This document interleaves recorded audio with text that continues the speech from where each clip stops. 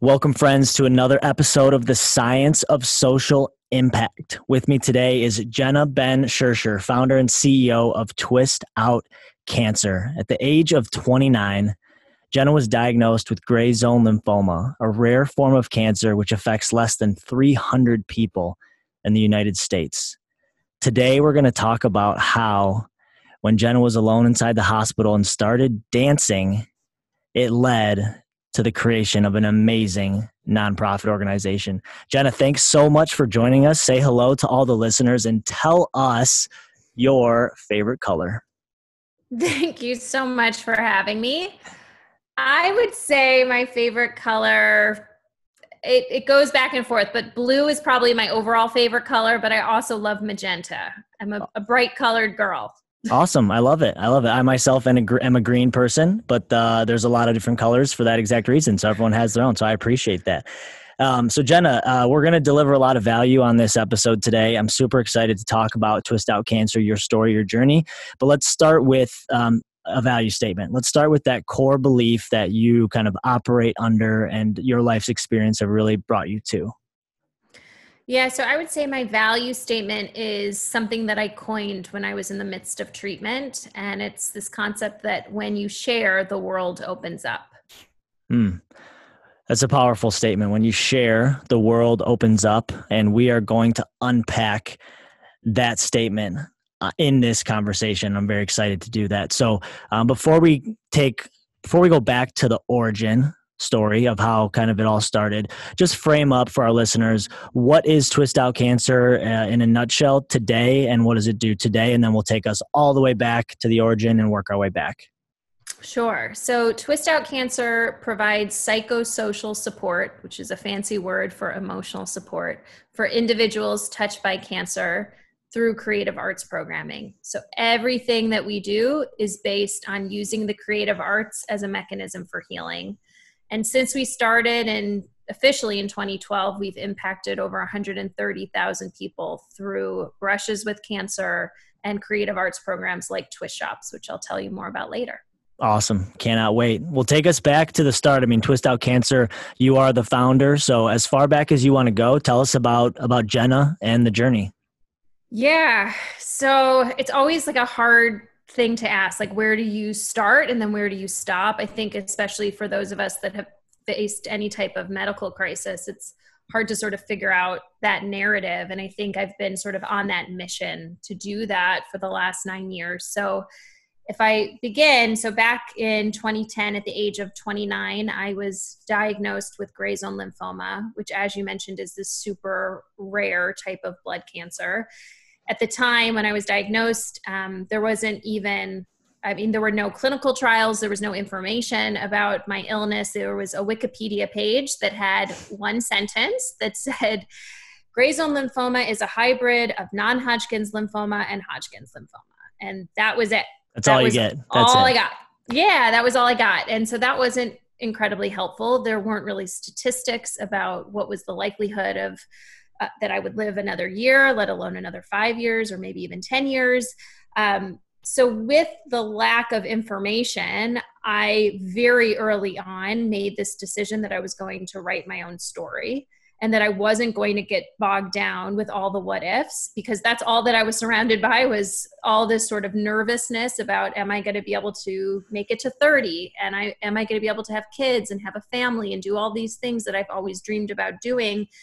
So in this weird way, because I had no information, I just felt incredibly empowered to do all that I could. I was willing to throw everything at my cancer journey to ensure that I was going to be around for as long as possible. So it was this sort of interesting experience because, at the time when I was 29, I was really healthy. I was arguably in the best shape of my life. I was working out about 5 days a week. I was in a new relationship. I was working full-time at the Anti-Defamation League. I had a great gig there, had wonderful coworkers. I was living on my own in this great high rise in Chicago overlooking Life was the lake.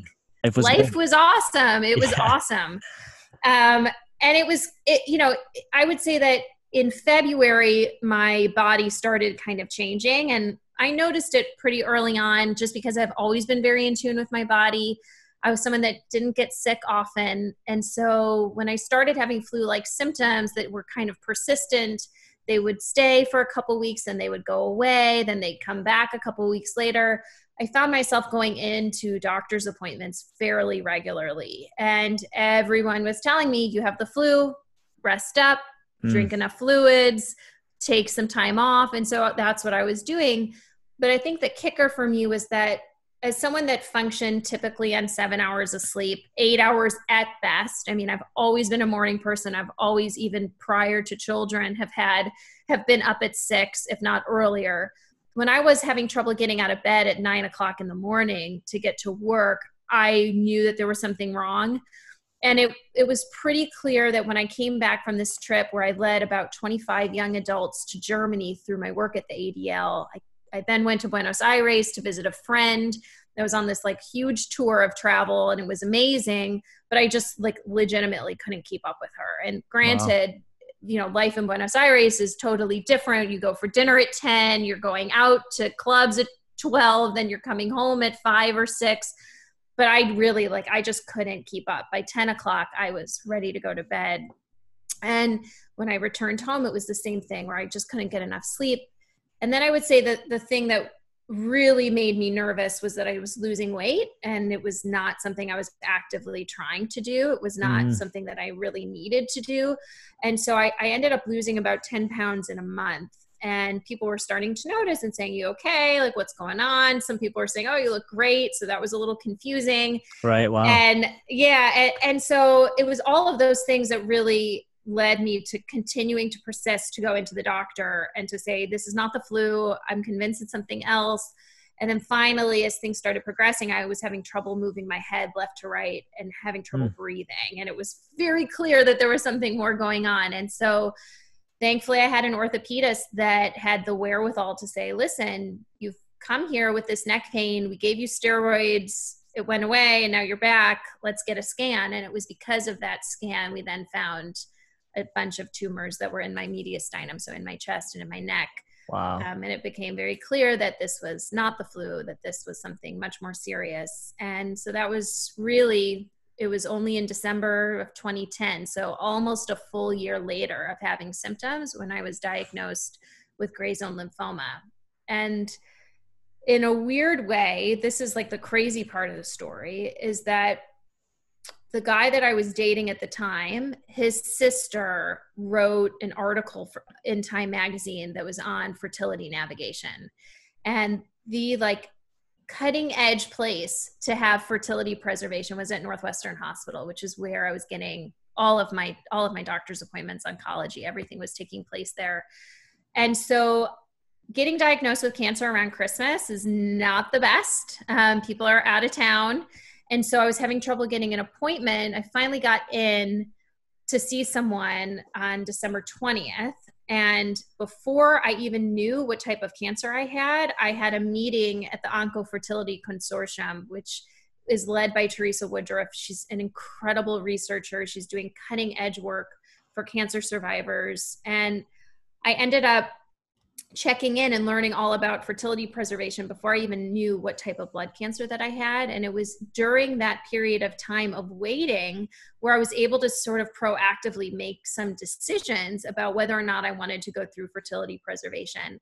And finally, they thought that I had had Hodgkin's lymphoma based on my presentation and on my age and on the location. And it was only because I underwent fertility preservation at that time that they were then able to do further testing, where they sent out my scans and sent out samples to Maryland. And they ended up looking further at the sort of tissue to see what it was. And that's when they realized that it actually wasn't Hodgkin's lymphoma, it was gray zone lymphoma. So in this crazy way, going through fertility ended up saving my life, because it bought me more time to then finally realize that I had the wrong diagnosis. And had I gone through treatment for Hodgkin's lymphoma, there is a very strong likelihood that I would have relapsed and may not be here. So it's crazy. It's a totally crazy part of the story. Yeah. So that was it. So that was my cancer situation. I was diagnosed. I went through 6 rounds of really intensive chemotherapy. They blasted me with a leukemia type chemotherapy where I was spending about 5 to 6 days inpatient at a time with about 120 hours of chemo. And then I would go home and recover for 2 weeks, 2.5 weeks, and then do it again. And so I went through all of that. And then at the end, when I was finally getting ready for re-entry and super excited to finally go back to the workplace, I ended up coming down with sepsis and came very close to dying at that point. And it was a very terrifying experience to being so close to being able to sort of regain your life, whatever that means. And to then be facing another major medical crisis at the very end was a very frightening piece of all of it. But it showed me that it's really important to slow down and that it's not over till it's over. And I'm not even sure that I would say that it's over now. I mean, there's obviously residual effects of going through cancer even 9 years later. So that was my cancer story. And, I realized very early that I wasn't going to be quiet about what I was experiencing. It was almost this sort of like out of body experience for me of really wanting to bring people in to what I was going through. It was in some ways out of necessity, because I think I felt that it was so crazy what I was experiencing. And I felt very quickly disconnected from the world around me.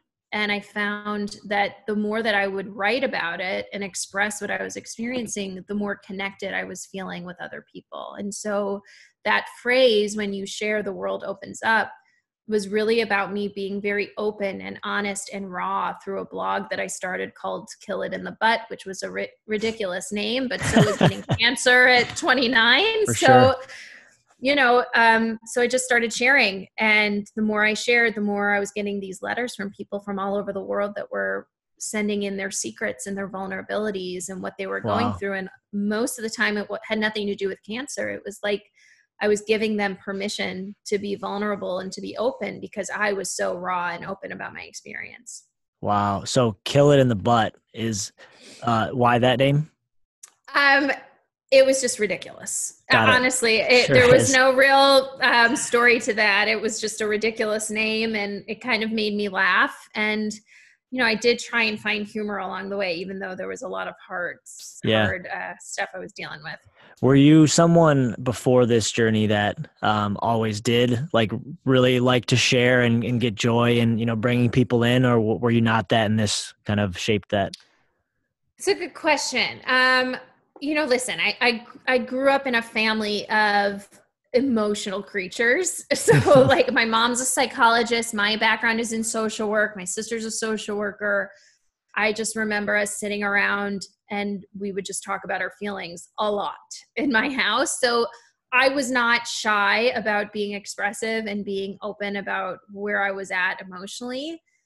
But I also think that there were tons of things that I experienced that I was not like shouting from the mountaintops and saying, I've gone through this, you should listen to me. I think I realized very early that I was young, I was dealing with a super rare type of cancer, and I was going through something that I didn't know anyone else like me that was going through. Like I didn't know other young cancer survivors when I was first diagnosed. That changed very quickly due to Immerman Angels and lots of other amazing philanthropic organizations based in Chicago. Like I was able to create a cancer crew that was so integral to really saving my life. I really attribute those friendships as making such a huge difference in my state of mind. But yeah, it wasn't like so atypical for me to be sharing, but the level in which I was sharing, I would say, was different. And listen, my background is in nonprofit management. I was working at ADL. I was working with young leaders. I was in leadership positions for a while. So like championing a cause was not new to me. I just never thought it was going to be this cause. I never thought that this was going to be what I was going to become super passionate about. But it was very clear that this is what I needed to do. It was pretty immediate. I mean, I set that blog up within 2 days of being diagnosed with cancer. So let's talk about the build then of what it today is, Twist Out Cancer. So take us from the blog and the success of that and the amount of sharing that goes on there to, I know there's a dance part of this story that's really, really Yes. interesting. Go ahead.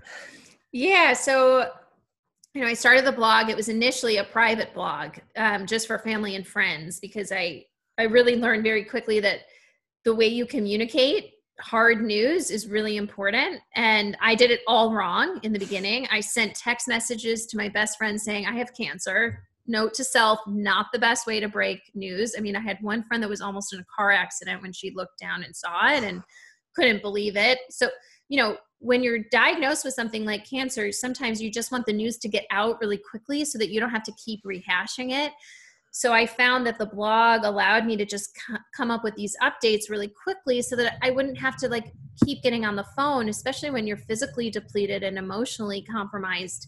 You just don't want to keep saying bad news over and over again. So it was really out of necessity to just update people. And then I realized that I didn't open it up enough. I had forgotten people that wanted to be included in it. And so I just finally opened it up and said, okay, here it is. If you want to read it, you can read it. And what started as a place to just update family and friends then became something very different, where it was really this place for me to cope with what I was managing and what I was carrying with me. And in some ways I look back on it, and some of it is poems and some of it is just writing that would come to me. I'd literally wake up and the blog post would be written. I wasn't thinking about it, just would come out of me, and then I would be able to start my day. And in a way, being able to look back now on these blog posts, even though they're hard to read, it's like this compilation of what I experienced, and it's sort of set in time, and I can always go back and reference it. And I think now more than ever, I'm actually looking at what I experienced because I think it relates so much to what all of us are dealing with. Obviously, right now with the pandemic, there's so much overlap there in terms of being stuck in your body or stuck in your house and fearful of what's outside and fearful of all the uncertainty. So I found myself kind of revisiting those letters.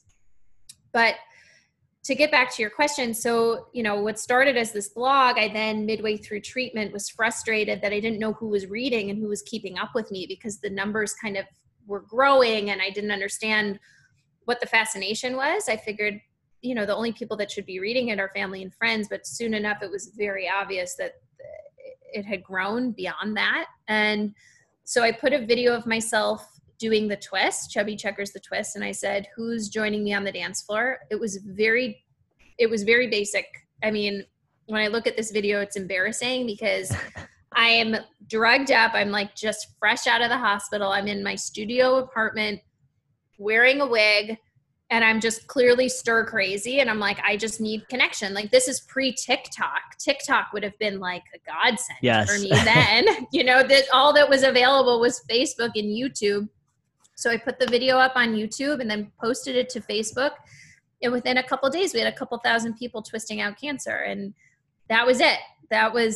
It was very simple. I mean, I knock over a lamp in the middle of it. It's that bad of a video. I mean, I'm using my, laptop to angle it so you could see me dancing. And I did the twist because the twist was the only dance move that I could really physically do. I was really feeling horrible. And I figured all I need to do is go like this. And so that's what I did. And, and I think why it took off was because I was really open and honest. And I think people who had been following saw that this was what I needed. I was being very clear in my call to action. And I was very clear about what I needed at the time. And it was easy for people to do. It's okay, I can take a funny video of myself doing the twist and send it to you. And it was honestly the best thing that happened during that whole period, where I was able to get these virtual e-gifts essentially when I was in the hospital or at home recovering. And all of a sudden I was being brought into people's weddings and bar mitzvahs and office parties and barbecues. And I felt connected to people that were following my story. And it was this beautiful thing. And when I finished treatment, I really wanted to figure out a way to take that concept of putting out a call to action and then empowering people to actually do something with that. And so when I finished treatment, word started getting out that there was this like twister that would go around and lead people in the twist. I mean, a couple of days after I left the hospital with sepsis, I ended up leading 6,000 people at the Lurie Cancer Walk in the twist and shared my story. And it was really crazy. And so then I started going to different, cancer institutions and doing just that, sharing my story, leading in the twist. And it's very counterintuitive. When you're sick, you don't feel like dancing, but dancing and moving and reconnecting with a body that has betrayed you is sometimes the most important thing that you can do. It's the most empowering thing that I was able to do. So it started that way. And then I realized that wasn't going to be enough. That was going to get old fast, and it wasn't going to be the type of impact that I really wanted. And so soon after, a couple months after, I put together a team of people that were smarter than me and that were working in lots of different fields and had skill sets that I did not have. And I just said, how do we turn this concept, this grassroots movement that I did not plan on, and how do we turn it into a nonprofit? And so initially, when we started Twist, it was really an online platform for people touched by cancer to share their twists on cancer. So lessons learned, fighting strategies, new perspectives, and then put out calls to actions that are meaningful to them. So for me, it was join me on the dance floor and do the twist. For other people, it's something totally different. And we saw we got great response in the beginning, and we thankfully had this amazing woman who I met through my oncologist named Anna Swarthout, also a gray zone lymphoma survivor, super rare. The fact that there's 200 of us worldwide, the fact that there was another young adult in my neighborhood, literally within 15 minutes of where I grew up, was pretty crazy. And so I sort of mentored her through the process of going through everything. And she was the first person to upload content to our website at the time. And she was bald and she was midway through treatment. And her call to action was, I'm an art history major. I've lost my sense of creativity, creating unique work of art, not using the shade of gray because gray is all that I'm seeing. And it was poignant and it was raw and it was vulnerable. And within a couple of days, we had people creating art all over the world. We had this young adult survivor of Hodgkin's lymphoma who was in Switzerland. She created a whole mural for her in her honor. We had campers in Wisconsin that were decorating cupcakes and made it in honor of her. We had dancers in Harlem. We had some sculptors. I mean, it was like literally all different walks of life, people that had no connection to her, but felt really moved by her story and knew that she needed inspiration. They came out of the woodwork to support her. And it was amazing to see how those videos from strangers that were creating art for her ended up creating that spark that allowed her to get back into art. And today she's the mother of 2 children. She's a professional photographer. She's doing art for a living and she's thriving. And so it just shows me that when you put yourself out there, like I said, getting back to that statement, when you share, the world opens up. She was vulnerable. She was open. She was honest. And people from all over the world came to support her. And she would never have known, she would never have been connected to those people had she not shared what she was going through.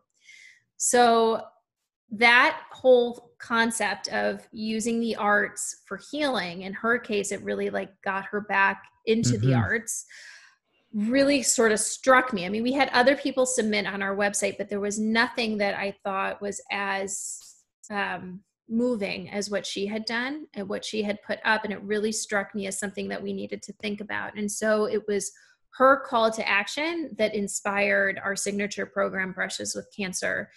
So we took that and we essentially pivoted. So we started really solely as an online platform that was this call and response, call to action, get the community to respond. We post the videos. They're all there sort of as this, legacy for them to look at.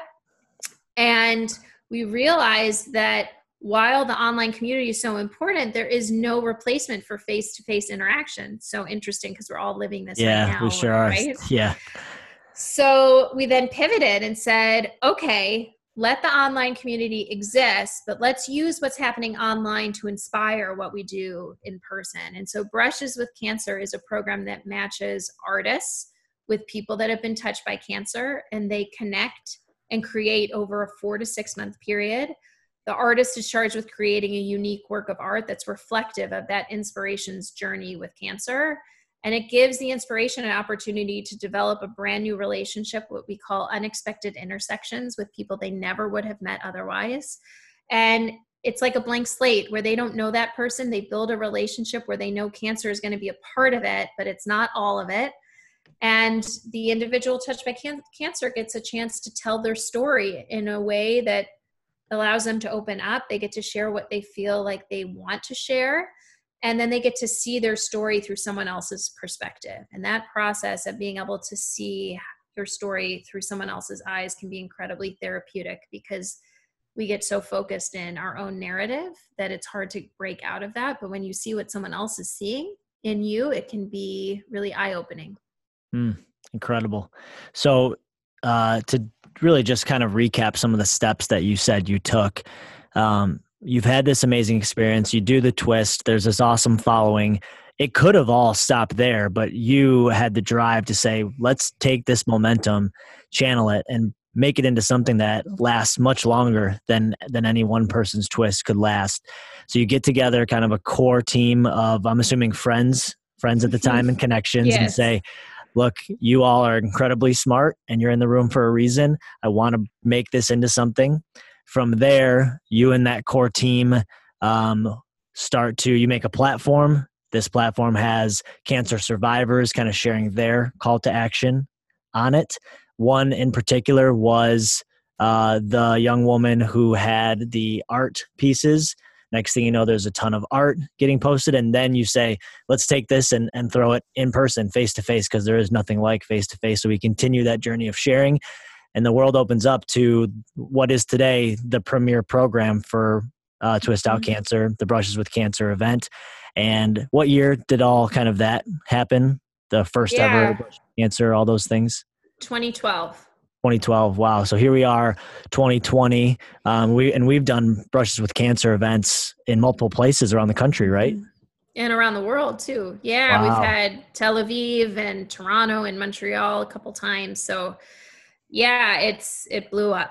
Incredible. Totally blew up. And paint the quick picture for someone if they were going to attend one of those events. You walk in, what do you see? What do you experience? How does the night go?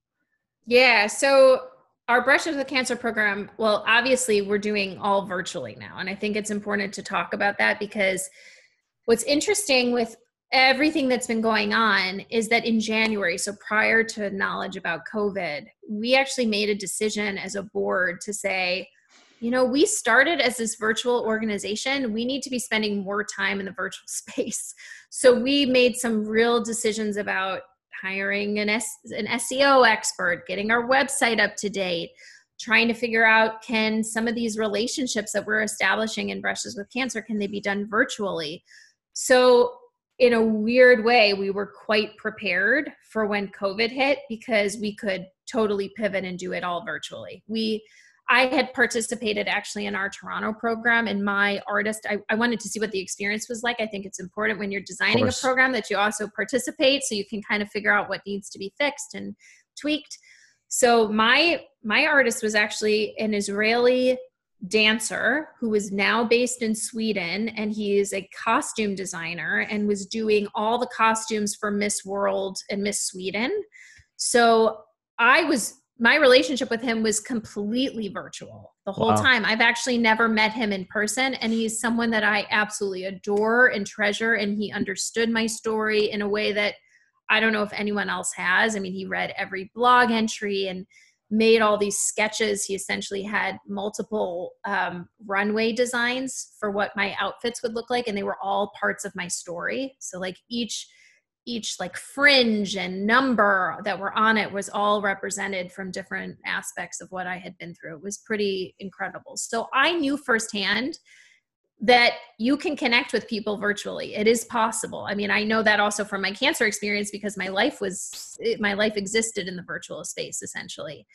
But so when COVID happened and we had to pivot to virtual experiences, we had to take this 8-year program that is known for having a huge exhibition and gala, right? So like in Chicago, for example, I mean, one year we had 750 guests at our event, Wow. and we had 50 works of art, and it's open bar and dancing and speeches. And it's like going to an amazing wedding. And for some people that have been touched by cancer, this is their night out. This may be their only night out of the year. So how do we take that and turn it into a virtual experience? That is a hard thing to do. And I feel really excited about what we're going to be doing, because I think it's going to be amazing and is going to be revolutionary in some ways. But yes, so the actual event itself is an art exhibition. It's a party. It's a way to connect with people. It's incredibly emotional. It's incredibly uplifting. It doesn't shy away from the hard. We honor the people that we have lost. We talk about all the challenges that people that have been touched by cancer go through, both from the survivor standpoint, the caregiver, the pre-vivor, the family members, the friends.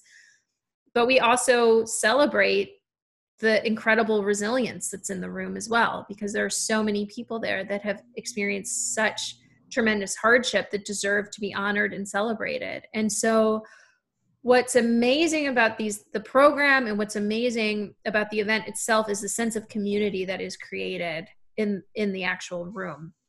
And so the challenge for us this year is, how do we do that in a virtual space within the confines? And I think what's going to be really interesting about our programs this year, and what I'm already seeing play out. So we have 3 Brushes with Cancer programs happening sort of simultaneously this year. We have Chicago that's taking place November 14th. We have Austin, Texas on October 25th. And we have a program for the first time at General Motors Design Center. So we're working with all of their artists and inspirations there.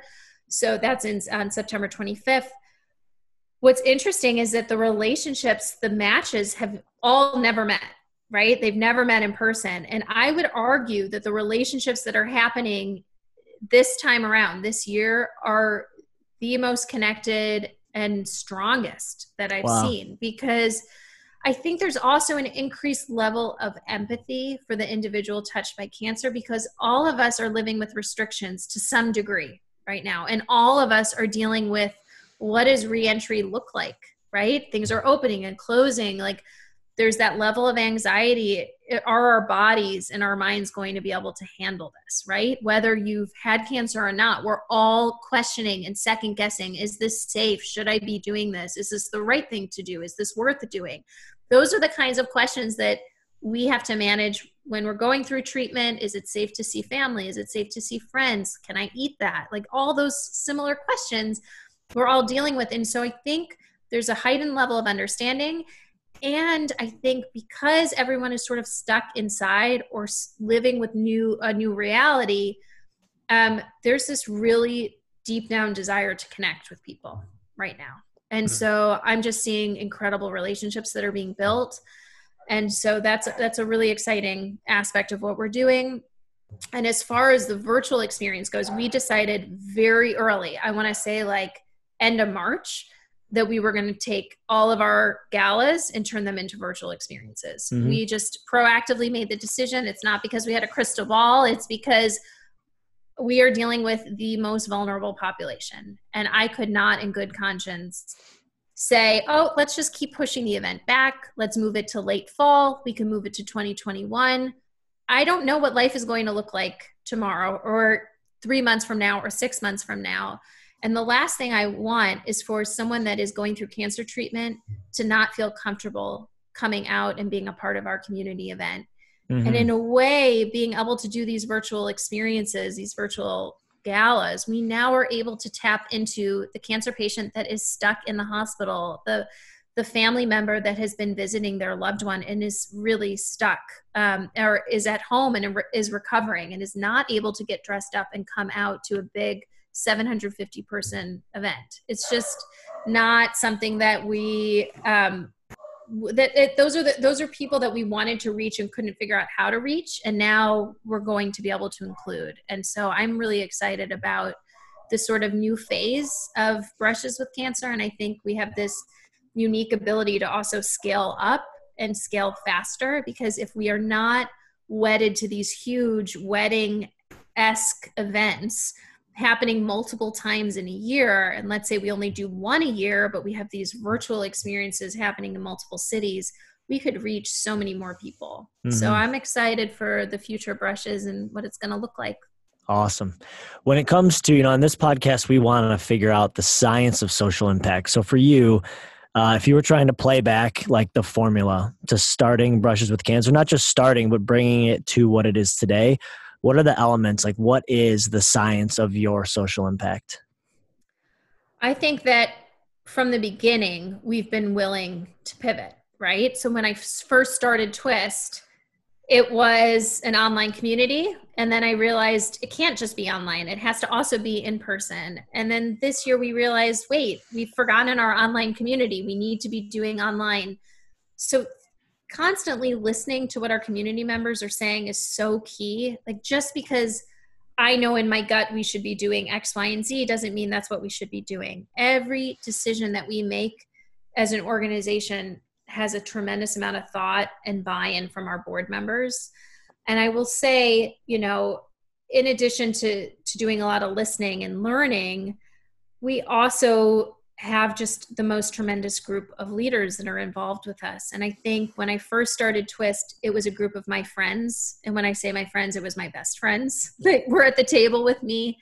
And while I love them dearly, some of them were not the best board members. And as I became, more empowered and really understanding what my role was, it became very awkward to have to get on them about their involvement, and they were doing it for me and not doing it for the organization. And now that we're, 9 years in existence, the people that are around the table with me have been directly impacted by cancer and have been directly impacted by our programming. And those are your best ambassadors. And those are the people that you need to be able to help shape the work of the organization and to be able to ensure that the organization carries on and has a solid mission and that we're reaching the people that we need to reach. So I think, listening and then having the right people around the table is so important. Mm-hmm. Awesome answer. So, for everyone listening, I think we heard really three awesome, parts, three awesome factors to the science of Jenna's social impact. And those three would be,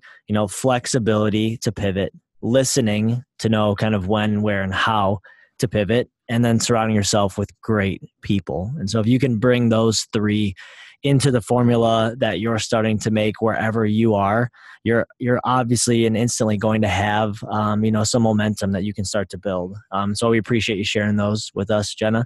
If someone wants to support Twist Out Cancer and the work that you've been doing, can you tell us about ways that someone can support and how they connect with you and your work? Yeah, the best way is to go on the website, twistoutcancer.org. You can learn all about Brushes with Cancer. You can learn about our Twist Shops, which are art therapy workshops that we run that are virtually done now. They're free. They're done every Tuesday. They're open to the public. You don't have to be touched by cancer to participate. That's another great way to get involved. We run our Brushes with Cancer programs typically once a year, but there's multiple programs at a time. They're all full right now, and we're getting ready for our exhibitions. But I would say definitely come, participate, be a viewer, get a ticket, come and experience what it's going to be like. It's going to be amazing. And you can always obviously email me at jenna@twistoutcancer.org. I'm accessible. Follow us on social media. We're pretty much everywhere. Awesome. Before I hand over the mic to you to wrap up, just a quick question.